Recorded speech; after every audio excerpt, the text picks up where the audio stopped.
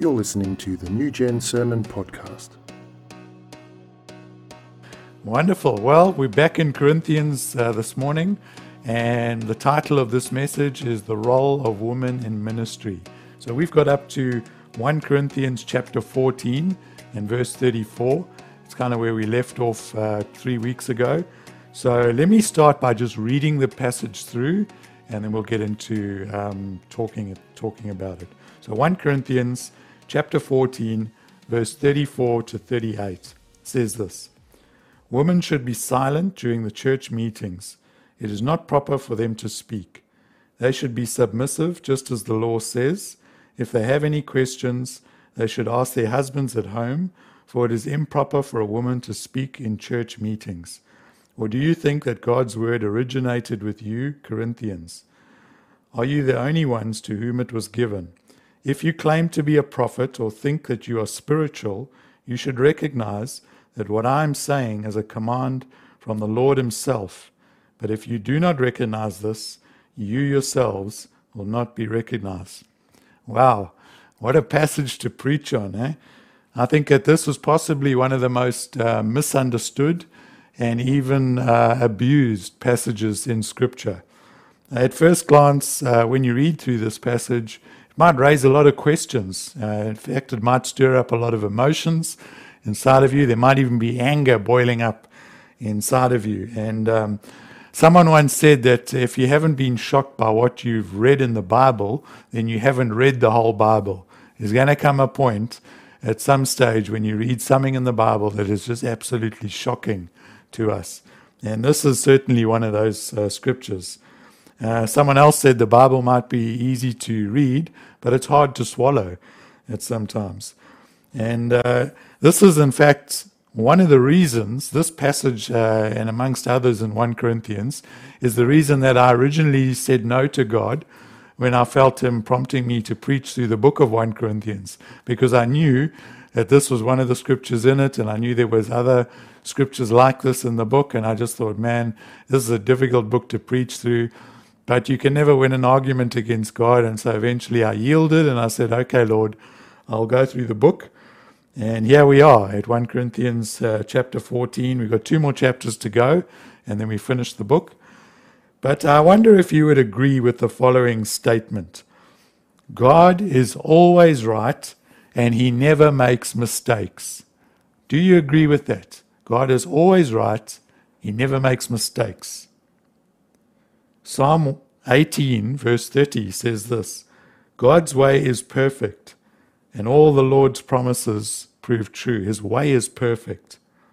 So this morning I'm going to talk specifically around the role of women in ministry, and I want to teach on not only that, but also I want to spill over into the roles of husbands and wives in marriages, and roles in, say, families and in leadership in the church. But I do need to say this. I'm talking about from a biblical perspective, and I'm talking about family, and I'm talking about church. I'm not talking about what happens in the world. So I'm not speaking into our government or into business situations or into anything like that. There is a context to what the Bible speaks about here, and we've got to stay within that frame and not step out of the context here. In many parts of the world, this topic is highly controversial. And the word controversial actually means public disagreement. And it's not surprising that a lot of the Bible is controversial, because the vast majority of the world, the public, disagree with what's in the Bible. And so the interesting thing is that this is not a controversial topic to God. This is something that's in his word. I think when God looks at this, he doesn't see it as being weird or as being out of place. It's just simply his good plan. And I think that's how God views this thing. It's just that the world has drifted from God's, and from an understanding of God's plan, and that's why this topic is actually controversial. So my goal this morning is to look at the Bible in as unbiased a way as I possibly can. So I'm going to limit as much as I can my own personal opinion on this topic. I simply want to look at the scriptures, put them in context, and look at what's going on, and try my best to bring across the truth of God's word, but I am admitting that I need the Holy Spirit's help in a big way, because without him giving revelation, I'm going to make a total hash of it, and we need his help when it comes to this passage of Scripture. So, let me start by asking you to imagine a sliding scale, and I've got an image that I've created that will come up on the screen. And so on this scale are various positions of churches with regards to the roles of men and women in marriage and in leadership. On the one side of the scale is what's called the patriarchy camp, and on the other side of the scale is the egalitarian camp. And churches fit into a range of positions all along the sliding scale. So it's not like it's one or the other. There's a range of positions that are kind of like, some of them will be very strongly on one side or strongly on the other side. Some churches will hold to some of the beliefs or views, but are kind of more lenient on other things. So there's really a wide variety of positions all along the scale. So let me just talk about the two ends. On the one side is the patriarchy camp, and I suppose you could say that this is the more traditional view on this topic. And I also want to point out that I think it's fair to say that the world that Paul lived in would be more patriarchal than egalitarian. The worldview at that time would be more along this side of the scale. They maybe not agree with everything that the Bible would say, some of the truths they wouldn't agree with, but generally when you look at society in Paul's day, this is what was going on. So the patriarchy camp hold to these beliefs. God reveals himself as masculine and not feminine. God has ordained distinct gender roles for man and woman. A husband and father is the head of his household, a family leader, provider, and protector. Male leadership in the home carries over into the church. A God-honoring society will prefer male leadership even in civil positions of society. And so some of the patriarchal views are quite strong on this. Some of them are quite, they don't adhere to all of these things. Then, because woman was created as a helper to her husband, her proper sphere of dominion is in the home. God's command to be fruitful and multiply applies to married couples. Christian parents must provide for their children with a thorough Christian education. Both sons and daughters are under the covering and command of their father whilst they are living under his roof.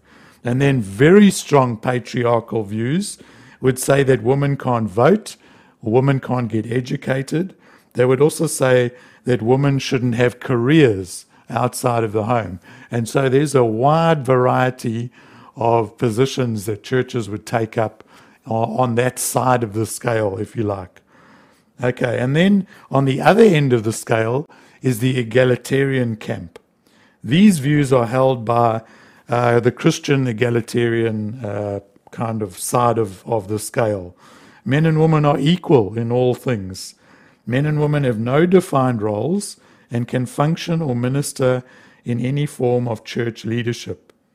Let me just add to that, is that Christian egalitarians would take the roles of men and women have come in since the fall and are basically done away with in Christ. So there's scriptures that would read Galatians chapter 3 and verse 28, that there is neither Jew nor Greek, there is neither slave nor free, there is no male and female, for you are all one in Christ Jesus. So they're not saying there were no roles, they're just saying that in Christ the roles have been done away with. So headship for an egalitarian could be male or female. Positions of authority in leadership and in marriage are equally available to both men and women. Strong egalitarian views would include God even being genderless, so that God is both a father and a mother.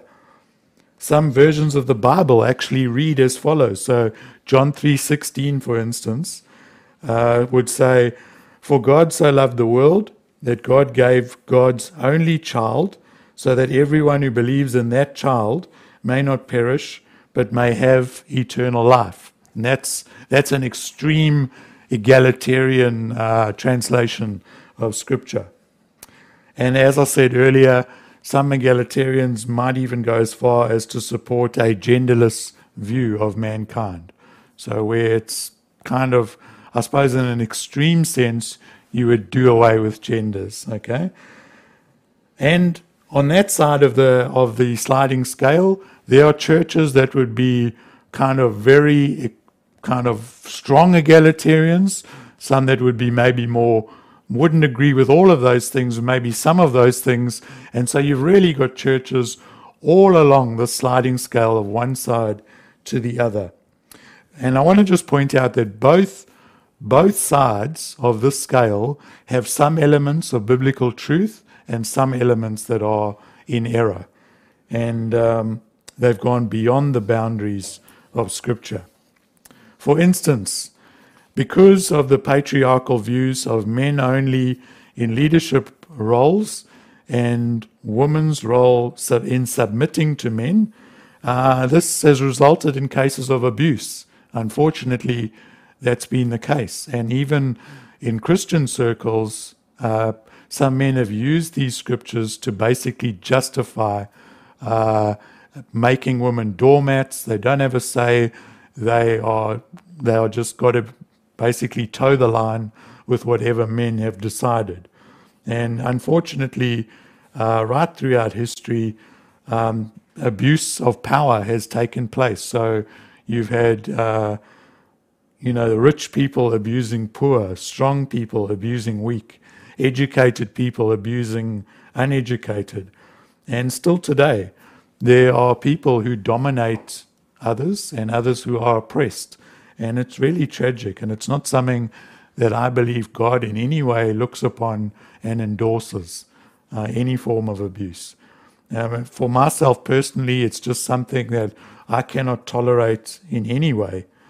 And any kind of abuse for male on female, it's something just reacts very violently within me when I see any kind of bullying or abuse going on, parents and children as well.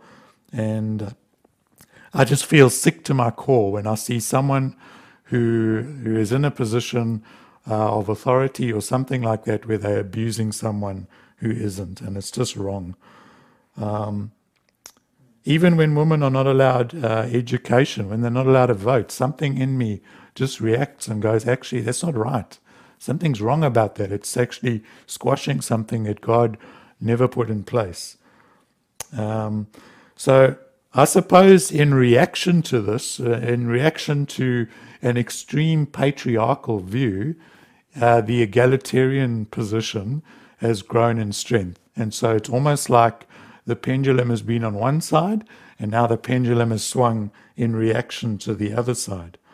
But what's happened in the egalitarian view is that in removing roles from husbands and wives, in a sense, it's devalued both men and women. And there is no longer a sense of a uniqueness in creation with unique roles, but it's kind of just been reduced to being generalists. So I picture the egalitarian and extreme egalitarian view as being, if you took two colors, you've got yellow on one side and blue on the other. If you take a little bit of blue, mix it with the yellow, you end up with green. If you take a little bit of yellow, mix it with the blue, you end up with green. And so when you start blending the two together, you end up with two shades of green instead of two distinct, unique colors. And so in a sense, you lose the distinctness of masculinity and you lose the distinctness of femininity when you try and blend the two together and get some kind of everybody's equal. There's no such thing as roles. There's no difference in function. There's no difference, in anything. You end up blending the two together and you lose something of the wonderful uniqueness that God has created men and women to be. So, traditionally, I would say that the church has planted itself in the patriarchal camp. And I think that although the church knew that there have been some abuses because of that position, they've kind of looked at it and gone, well, a lot of what the patriarchal camp believe in is seen in the Bible. The way it's interpreted, people have kind of got it wrong in some senses, got it right in other senses, but they can see, okay, there's probably more biblical truth in that side of the fence, and so the church has traditionally been placed in that camp.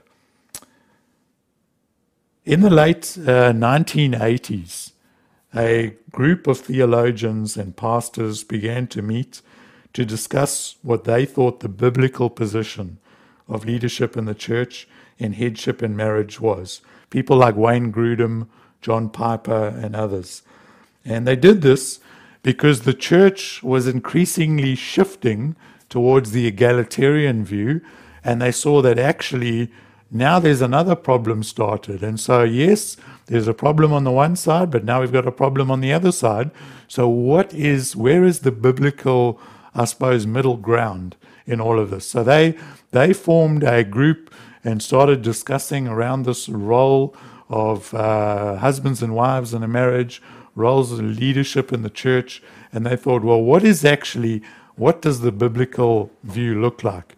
And I've got a second slide that we can put up just to show you what it kind of looks like. And the word they came up with, it's a made-up word, it's called complementarianism. And it's not a word you'll find in the Bible. It's like the word Trinity. You won't find the word Trinity in the Bible, but it's a word to describe the Godhead, that they are three in one. And we see that in Scripture, but the word itself isn't in Scripture. It's the same as complementarianism. They're trying to show a position, what they believe is biblical truth, and trying to find out where is actually the biblical position on this whole thing. And I'm going to spend a bit of time just explaining what the beliefs of this group are. So, first of all, men and women are equal in value, are equal in status, are equal in dignity, but they are different. Okay? Genesis chapter 1 and verse 26 to 31. If you have your Bibles, just turn to the book of Genesis. We're going to spend a bit of time in this book, jumping around a bit. But Genesis chapter 1 and verse 26 to 31 says this: Then God said, "Let us make human beings in our image to be like us. They will reign over the fish of the sea, the birds in the sky, the livestock, and all the wild animals on earth, and all the small animals that scurry along the ground." So God created human beings in his own image. In the image of God he created them. Male and female he created them. Then God blessed them and said, "Be fruitful and multiply, fill the earth and govern it, reign over the fish in the sea, the birds in the sky, and all the animals that scurry along the ground." And then God said, "Look, I've given you every seed-bearing plant throughout the earth, and all the fruit trees for your food. And I've given animals that scurry along the ground, and I've given every green plant for food as well for all the wild animals, the birds in the sky, and the small animals that scurry along the ground, everything that has life." And that's what happened. Then God looked over all he had made, and he saw that it was very good. So God creates male and female. He looks over everything he's made, and he says, it's good. It's good to have two different genders. It's good to have male and female. I want you to see that from the scripture. And it's also, I want you to see that male and female are created in the image of God. It's not men were created in the image of God and women weren't. Both are created in the image of God. There's no sense of one is better than the other, one is more valuable than the other. It's both of them have incredible value above all of the rest of creation, in that men and women are created in the image of God. They are both blessed by God, and they are both given a purpose from God. And so, actually, I want to just correct something that I said in previous preachers, is that I have taught that, from Genesis, is that God gave Adam a kind of a vision, and then he added a helper to help him fulfill the vision. But I want to just bring a slight correction there. I've changed my thinking on this, is that God gave that vision, that mandate to both of them. He said to both of them, go and fill the earth, multiply, look after the earth, plant plants, and, grow all the seed-bearing plants, rule over all the animals. All that kind of thing was given to the both of them. It's also very clear from the scripture that God created humans to be either male or female, and looked at that and said that's actually very good. And so there's a God-created difference between men and women. And this is something that God says is actually a good thing. It's not a bad thing that there's a difference. There's nothing wrong with masculinity, and there's nothing wrong with femininity. And all this happened before the fall. Okay?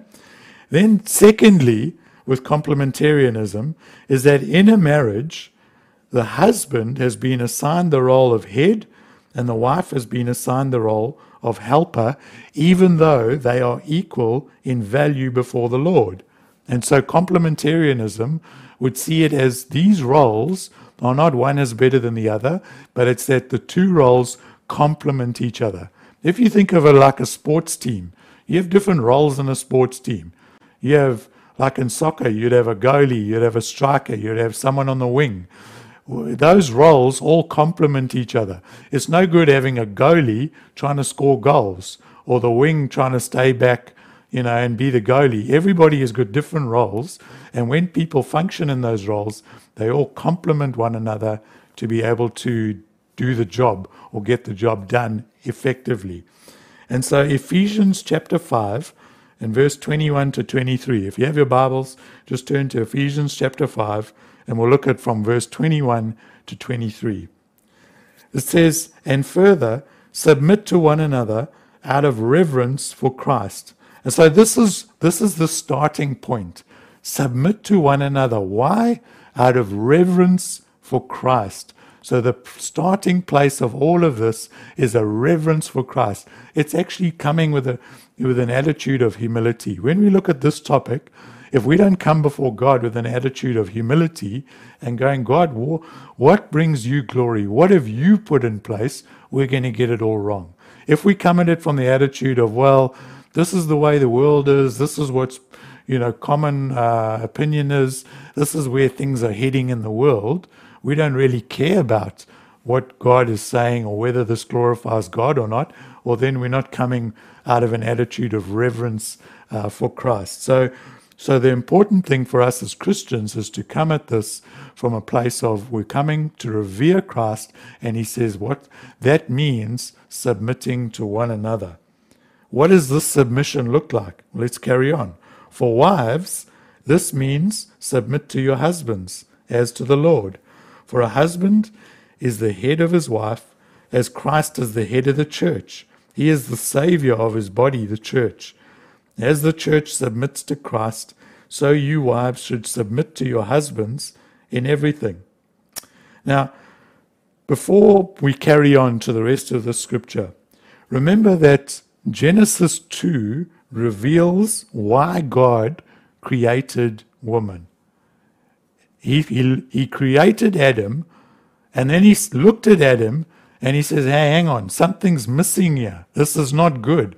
It's not good for man to be alone. And so he made Adam a perfect helper so that together, complementing one another, they can get the job done. Okay? And within that mandate, he said, I want you to be the head and I want you to be the helper. Now that's just solely up to God. He could have changed the order of creation if he wanted to. He could have said, well, I'm going to create woman first and men second, and that's just how it's going to be. But he chose to do it the way he did. And it's got nothing to do with ability. It's got nothing to do with favoring one over the other. It's just God's choice in the way that he's assigned roles. So God made man and woman. He made a head and he made a helper. He made a perfect team, if you really want to look at it like that. A team that, if they will work together, will accomplish the incredible task that God has given them to do.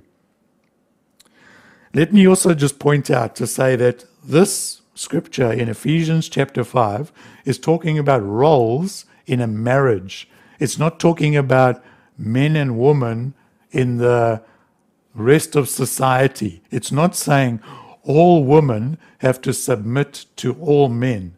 It's saying wives submit to husbands. Okay? So let's keep that in context. It's roles within a marriage. Okay, so that's what submission to one another looks like for a wife. What does submission to one another look like for a husband? Well, let's carry on. Ephesians 5. For husbands, this means love your wives, just as Christ loved the church. He gave up his life for her to make her holy and clean, washed by the cleansing of God's word. He did this to present her to himself as a glorious church, without spot or wrinkle or any other blemish. Instead, she will be holy and without fault. In the same way, husbands ought to love their wives as they love their own bodies. For a man who loves his wife actually shows love for himself. No one hates his own body, but feeds and cares for it, just as Christ cares for the church. And we are members of his body. As the scriptures say, a man leaves his father and mother and is joined to his wife, and the two are united into one. This is a great mystery, but it is an illustration of the way Christ and the church are one. Let me just say that again. Marriage is an illustration of Christ and the church. That's important. So I say again, each man must love his wife as he loves himself, and the wife must respect her husband. Notice that this scripture brings an amazing truth to us. Marriages reflect the relationship between Christ and the church. God's will is that every marriage is a small picture of Christ and the church. It's like a little microcosm of the relationship between Christ and the church. The husband is the head, Christ is the head of the church. The wife is the helper, and the church is the helper. If you don't have head and helper, then you don't have an accurate picture of Christ and the church. When a husband lays down his life for his wife and his children, it's a witness to the world of what Christ has done for the church. When a husband lives a selfless life, pours himself into his family, you get a picture of what Christ has done for the church. And so the role of the husband is to give, to provide, to protect, to live his life in such a way that his family are washed and cleansed and built up and strengthened. And it's vice versa for wives who honor and respect their husbands, helping and complementing so that the purposes of God can be fulfilled. And that's a picture of the way the church serves Jesus and lives. We live our lives in response to seeing, hey, we want to see your will be done. We want to see the kingdom of God coming. We want to see the purposes and plans of God take place. We don't want to just kind of decide, oh, we've got something better to do. We're going to do our own thing. And so when you look at marriages, God's intent is that marriages reflect something in a small way of what Christ and the church are in relationship to one another. When we start messing with the roles of marriage, we are indirectly messing with the picture of the gospel. That's why this is actually a fairly critical issue for the church today. So that's the second thing with complementarianism. Then the third and final thing that I want to bring out with complementarianism is that in church leadership, the role of an elder is exclusive to men. And the reason is because of headship. The role of a deacon is available to both men and women.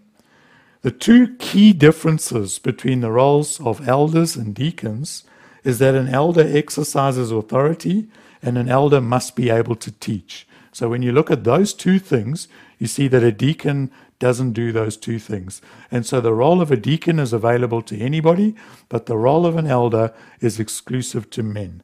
Okay? Because an elder has to be able to teach and an elder has to exercise authority. An elder's role is to set doctrine and to determine direction and to discipline when necessary. A deacon's role is a support role in serving in ministry. But here's the thing that I often wonder to myself.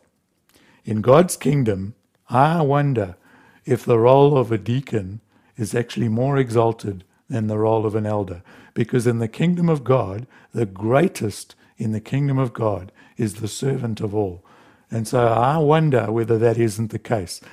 I'm not going to say that's doctrine or whatever, but it is something that I think about. You know, the world looks at it and goes, oh, there's a hierarchy here, you know, elders are allowed to do this, deacons aren't. But I think in the kingdom of God, the role of deacon could be a greater role because it's a role of serving.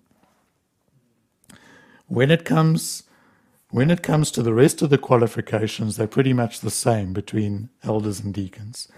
And so what about wives to elders? What is their role?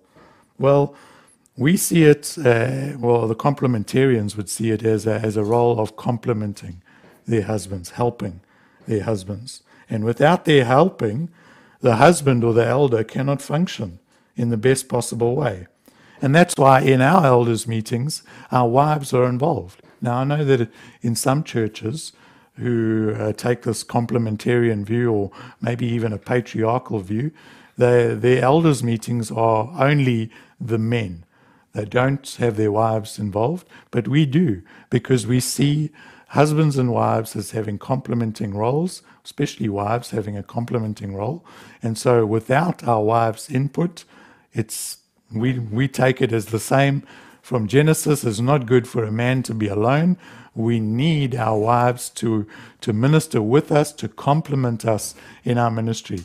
But when it comes to decision making, everybody in the room will get to have their say, but the final responsibility and the weight and the outcome of that responsibility will rest with the men who are the elders. So we have to bear the brunt of whether it's a good or a bad decision. We have to take responsibility for that. But we certainly include our ladies in that role. Now, that's just with eldership, which basically is three things: setting doctrine, disciplining people, or setting the direction of the church.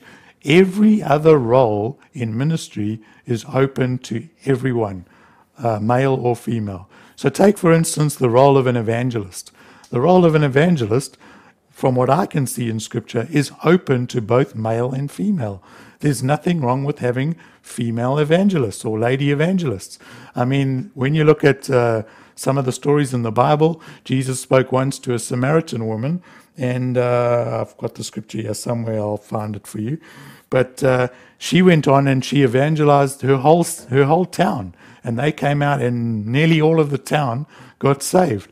And Jesus never had a problem and said, hey, hang on a minute, you're a woman, you can't go back into town and actually talk about what I've shared. You need to let a man do that. No, he doesn't do that. He actually, he celebrates the fact that this lady brought the whole town to salvation. So there's nothing wrong with ladies evangelizing, ladies prophesying. When you get to the scripture in Corinth, in the church in Corinth, why is Paul saying that women need to be silent in a church meeting? He cannot be talking about the normal church meeting like what we've got, because a few scriptures earlier, he's talking about the gifts of prophecy and things like that. And we know from scripture that prophecy or the Holy Spirit is poured out on both men and women. And there's examples in the book of Acts of ladies who are prophets. Philip's 4 daughters were all prophetesses, if you like. And so Paul cannot be saying, oh, hang on a minute, we're not allowing women to speak in any way in our meetings.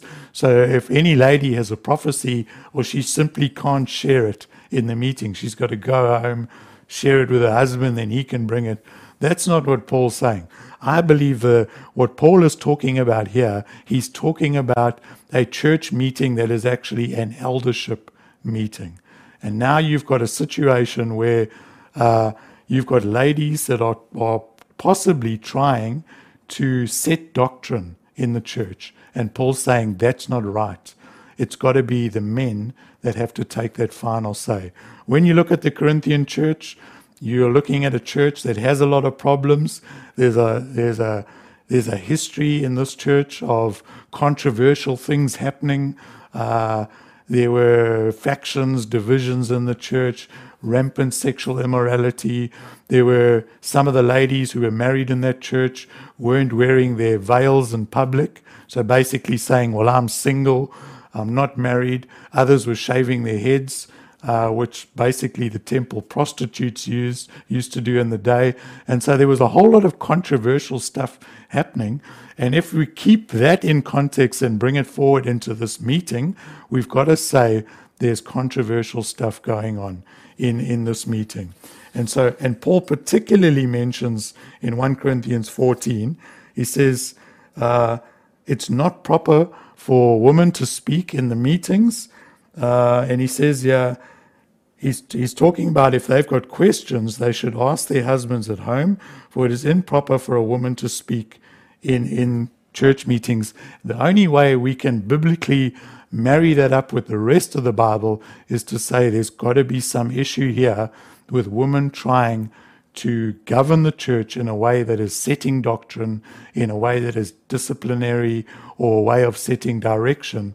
And Paul's saying actually that role should be for the men. Other than that, can women preach? Yes, they most certainly can preach. Can women prophesy? Yes, they can.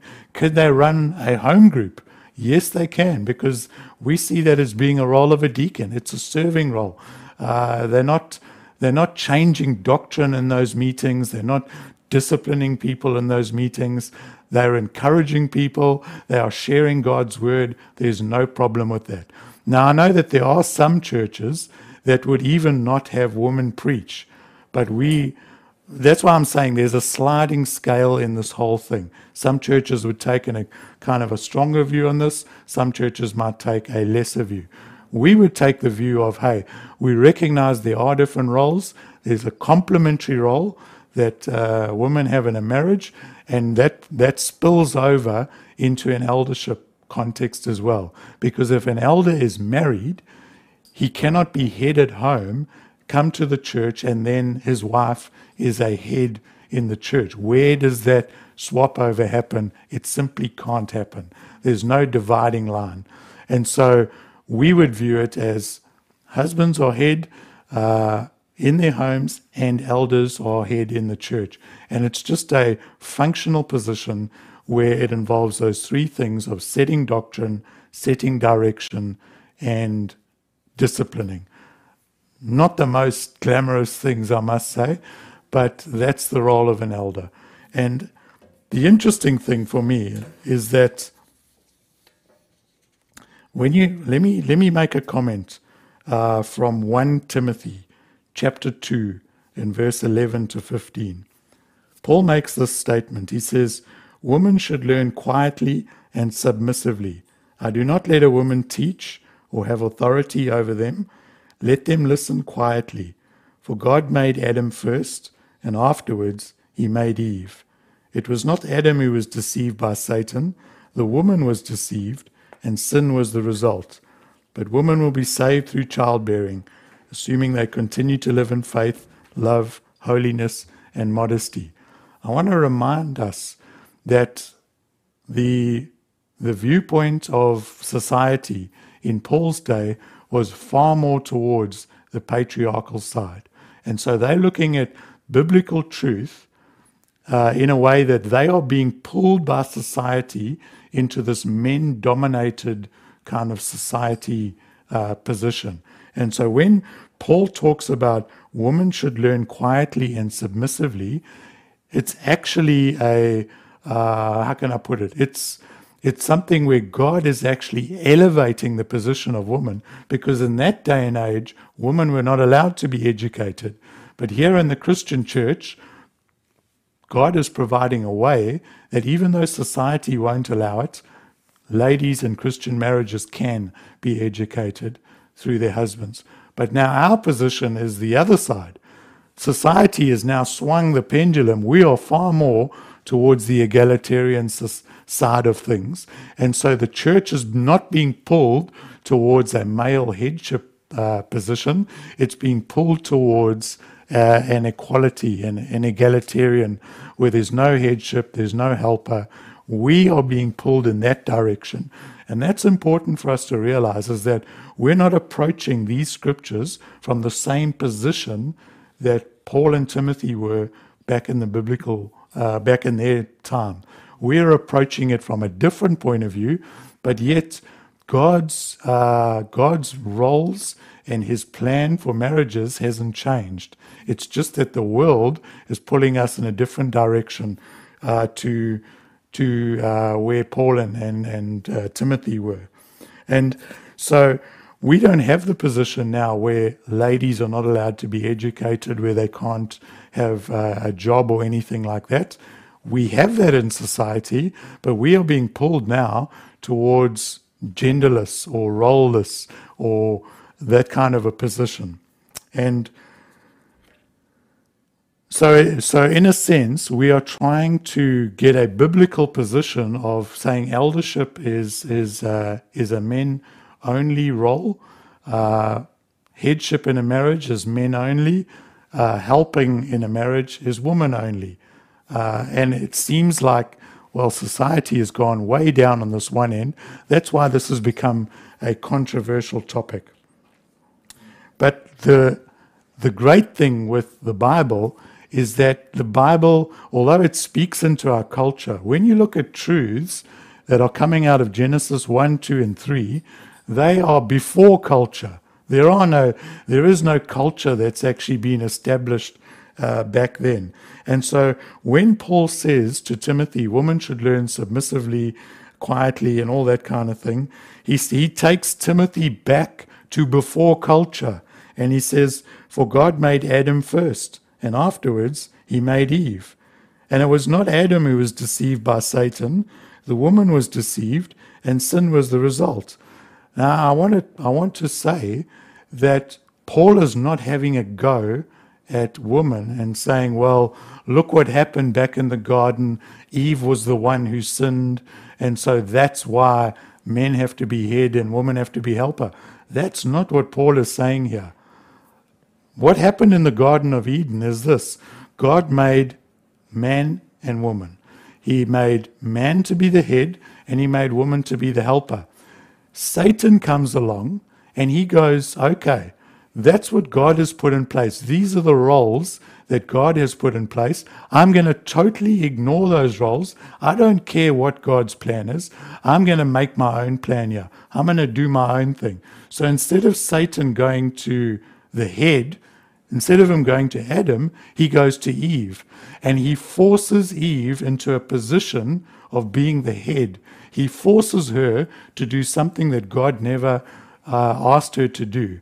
And so he goes to Eve and he deceives her. And this is what Paul is saying here, is saying it was not Adam who was deceived by Satan. He's saying actually Satan should have gone to Adam as the head, but he didn't. He didn't play by the rules. He undermined what God had put in place, and he went to Eve because he thought, I'm going to twist this whole situation around. I'm going to put them in roles that they're not supposed to be in, and I'm going to cause havoc here. And this is what Paul is actually meaning here. And he says the woman was deceived and sin was the result. He's not having a go at Eve. He's pointing out the strategy of Satan. He's saying Satan had a go at Eve because he thought, if I can put her into a position that God hasn't called her to do, I'm going to bypass the headship. I'm going to bypass the person who should be protecting this marriage, who should be standing there defending with his wife, defending against the attacks of Satan. I'm not going to do that. I'm going to totally ignore Adam, and I'm just going to talk to Eve, and Adam can just stand there, and I'm not even going to give him the time of day. Tragically, what happened is that Adam should have stepped in as the head. He should have actually stepped in and said, listen, that's not what God said, because Eve was trying to do her best. She was trying to say this is what God said, but actually Adam was the one who heard firsthand from God. He heard God say, you're not allowed to eat from this tree. When Eve defended them against Satan, she said, yes, God did say, we're not allowed to eat from this tree. We mustn't even touch it. And that's not what God said. God did not say they were not allowed to touch the tree. And was that because she didn't hear it firsthand? Was it because Adam maybe added that in? Maybe Adam thought, well, God said we're not allowed to eat from that tree. I'm going to tell everyone you're not even allowed to touch that tree or even go near it, just so, as a double protection. And so the tragic thing is that Adam never stepped in. He just stood there. It's an absolute tragedy. And I think this is something that has continued even into today. If you read the book of Timothy, you'll read a little bit earlier in the chapter where Timothy says, I want women to dress modestly and all this kind of thing. But he says, I want men to pray. And I think the situation in the Garden of Eden reflects something of what's going on in society or in Christian marriages today, is that the tendency is for men to abdicate their role as head. They don't want to pray. They don't want to step in. They don't want to defend. They don't want to step into the battle against Satan. They just want to simply take a back seat and say, well, my wife prays, or my wife does this and that and the next thing. And because of that, we have a similar situation where Satan is just causing havoc. We've got to step up and we've got to pray. As men, we cannot abdicate our role as head. We've got to be prepared to get on our knees. When our family is under attack, we should be on our knees praying. We should be winning the battle, because Satan's strategy is to make the battle between men and women. And the Bible says our struggle is not against flesh and blood. This is not about men versus women. It's not about masculinity versus femininity. It's not about who should be the head and who should be the helper. That should not be our fight. Our fight should be against our real enemy, who is spiritual, who is unseen, who is Satan. And when we function in our roles together, we will win the battle against Satan. We will see the kingdom of God advance. But when we allow the devil to come and confuse things, to try and say, hey, we shouldn't have roles, we shouldn't be unique, we shouldn't have masculinity, we shouldn't have femininity, or men, you just do nothing, you don't be the head, or ladies, you try and be the head, don't be the helper. When there's a confusion of these roles, what ends up is Satan gets the final say. He gets the victory at the end of the day. It's something that, just looking at the scripture, I think it's a tragedy to see what happened in the Garden of Eden. That the roles were kind of done away with, that they were trying to step into roles that God had not called them into. And the interesting thing is that when God comes back into the garden, when he meets them and everything's gone wrong, he goes to Adam first and he says, what happened? And that's God showing, hey, Adam is the head. He didn't go to Eve first. He went to the head. He said, you're the one that's supposed to take responsibility for that. What happened? And instead of Adam saying, I'm sorry, Lord, I messed up. I should have stepped in. I should have defended my family. I should have counteracted Satan. I should have stood the ground and said, no, this is what God said. He basically said, no, the problem lies with Eve. She's the problem. And he took no responsibility for himself. He just passed the blame on to Eve. And so then God goes to Eve And he says, what happened? And instead of her saying, I'm sorry, Lord, you gave me the role of helper. I should have deferred to Adam. I should have let him take the lead in this fight against the devil. I shouldn't have actually tried to step in and defend everything for myself. But instead of her saying that, she blamed the snake. She didn't take any responsibility for her role either, and she simply blamed the serpent and said, nope, the serpent deceived me. And so both of them threw the roles that God gave them aside. And the result was that sin entered and mankind was plunged into this terrible state of being separated from God. All because there was disobedience, but also there was an abdicating from both of them of the roles that God had given them. And this is what I believe Paul is saying when he says here, it wasn't Adam who was deceived by Satan, it was Eve. He's saying, don't forget, Satan didn't play by the rules. Satan tried to twist this whole thing. Satan tried to take what God put in place and said is very good. Satan said, nope, I'm not accepting that. I'm not going to say anything is good about this. I'm going to try and reverse all of this. I'm going to force Eve into a position that God hasn't put her in. I'm going to force her to defend her family. I'm going to force her to be the head, to be the spokesman.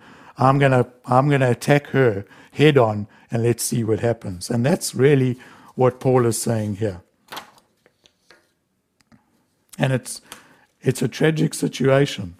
So I'm really hoping that as we've gone through this teaching, look, there's a whole lot more I could say about it. We just simply don't have time. I know there's different applications of this. You know, some churches are going to apply this a little bit differently to other churches, and we're certainly not going to judge anybody. All we can do is look at the scriptures and go, okay, it looks like from a biblical point of view, the complementarian point is a valid one. How we work that out, well, we want to see husbands and wives working in their roles in their marriage. How you work that out in your own marriage might look a little bit different to the marriage down the road from you. It's up to you to basically go, well, these are the truths of Scripture. How are we going to work this out as head and helper in our home? When it comes to church leadership, we've kind of already got a model in place which we believe is biblical, and we want to certainly say that our wives of our elders are incredibly valuable. You know, I can't tell you the amount of times where we've come out of an elders meeting and just to myself, I've just said, thank you, Lord, that our wives were in that meeting, because we were going to go down a certain road and we got opinions from everybody, and then one of the ladies would say, well, what about this? And it's actually caused us to rethink what we're doing and to change our position. And I just want to say thank the Lord that our wives are involved in ministry with us, because they so complement us in being able to do what is it? It is a hard job. Leading a home is a hard job. Being a helper is a hard job. When you look at the result of the fall, you look at basically what happened is that men and women have been given the task of multiplying, filling the earth, ruling over the earth, growing crops and cultivating plants and all that kind of thing.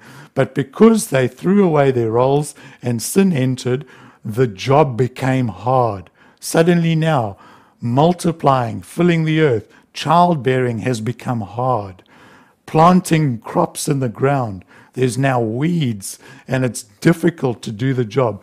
So men and women now, the roles that we've been given, the calling that we've been given, it's not an easy calling, and we need to support each other if we're going to have any hope of actually doing the will of God. So I really want to encourage you, come before the Lord, look at the roles, don't see them as being one is better than the other.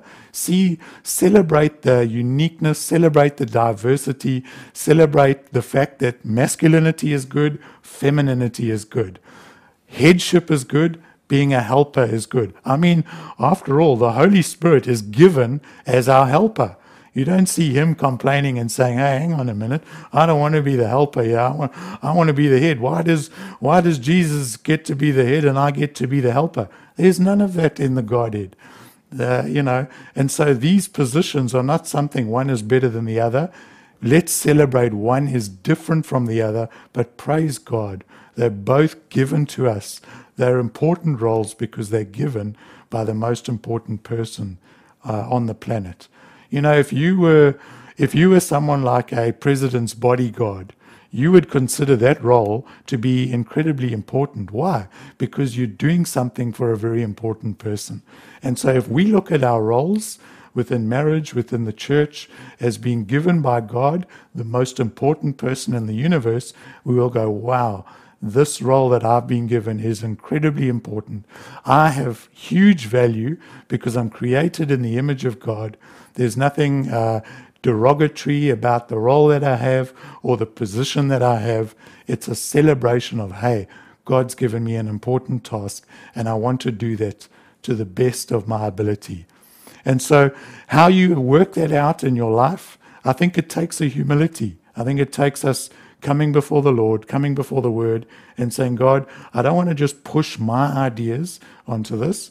I want to be humble. I want to look at this, and I want to say, Lord, how can I outwork this in my life? How can I find a way to do the role that you've assigned me to do without trying to fight for my position, without trying to change or twist scriptures in any way, but just to be humble and say, okay, God, let me find joy in doing this role that you've given me.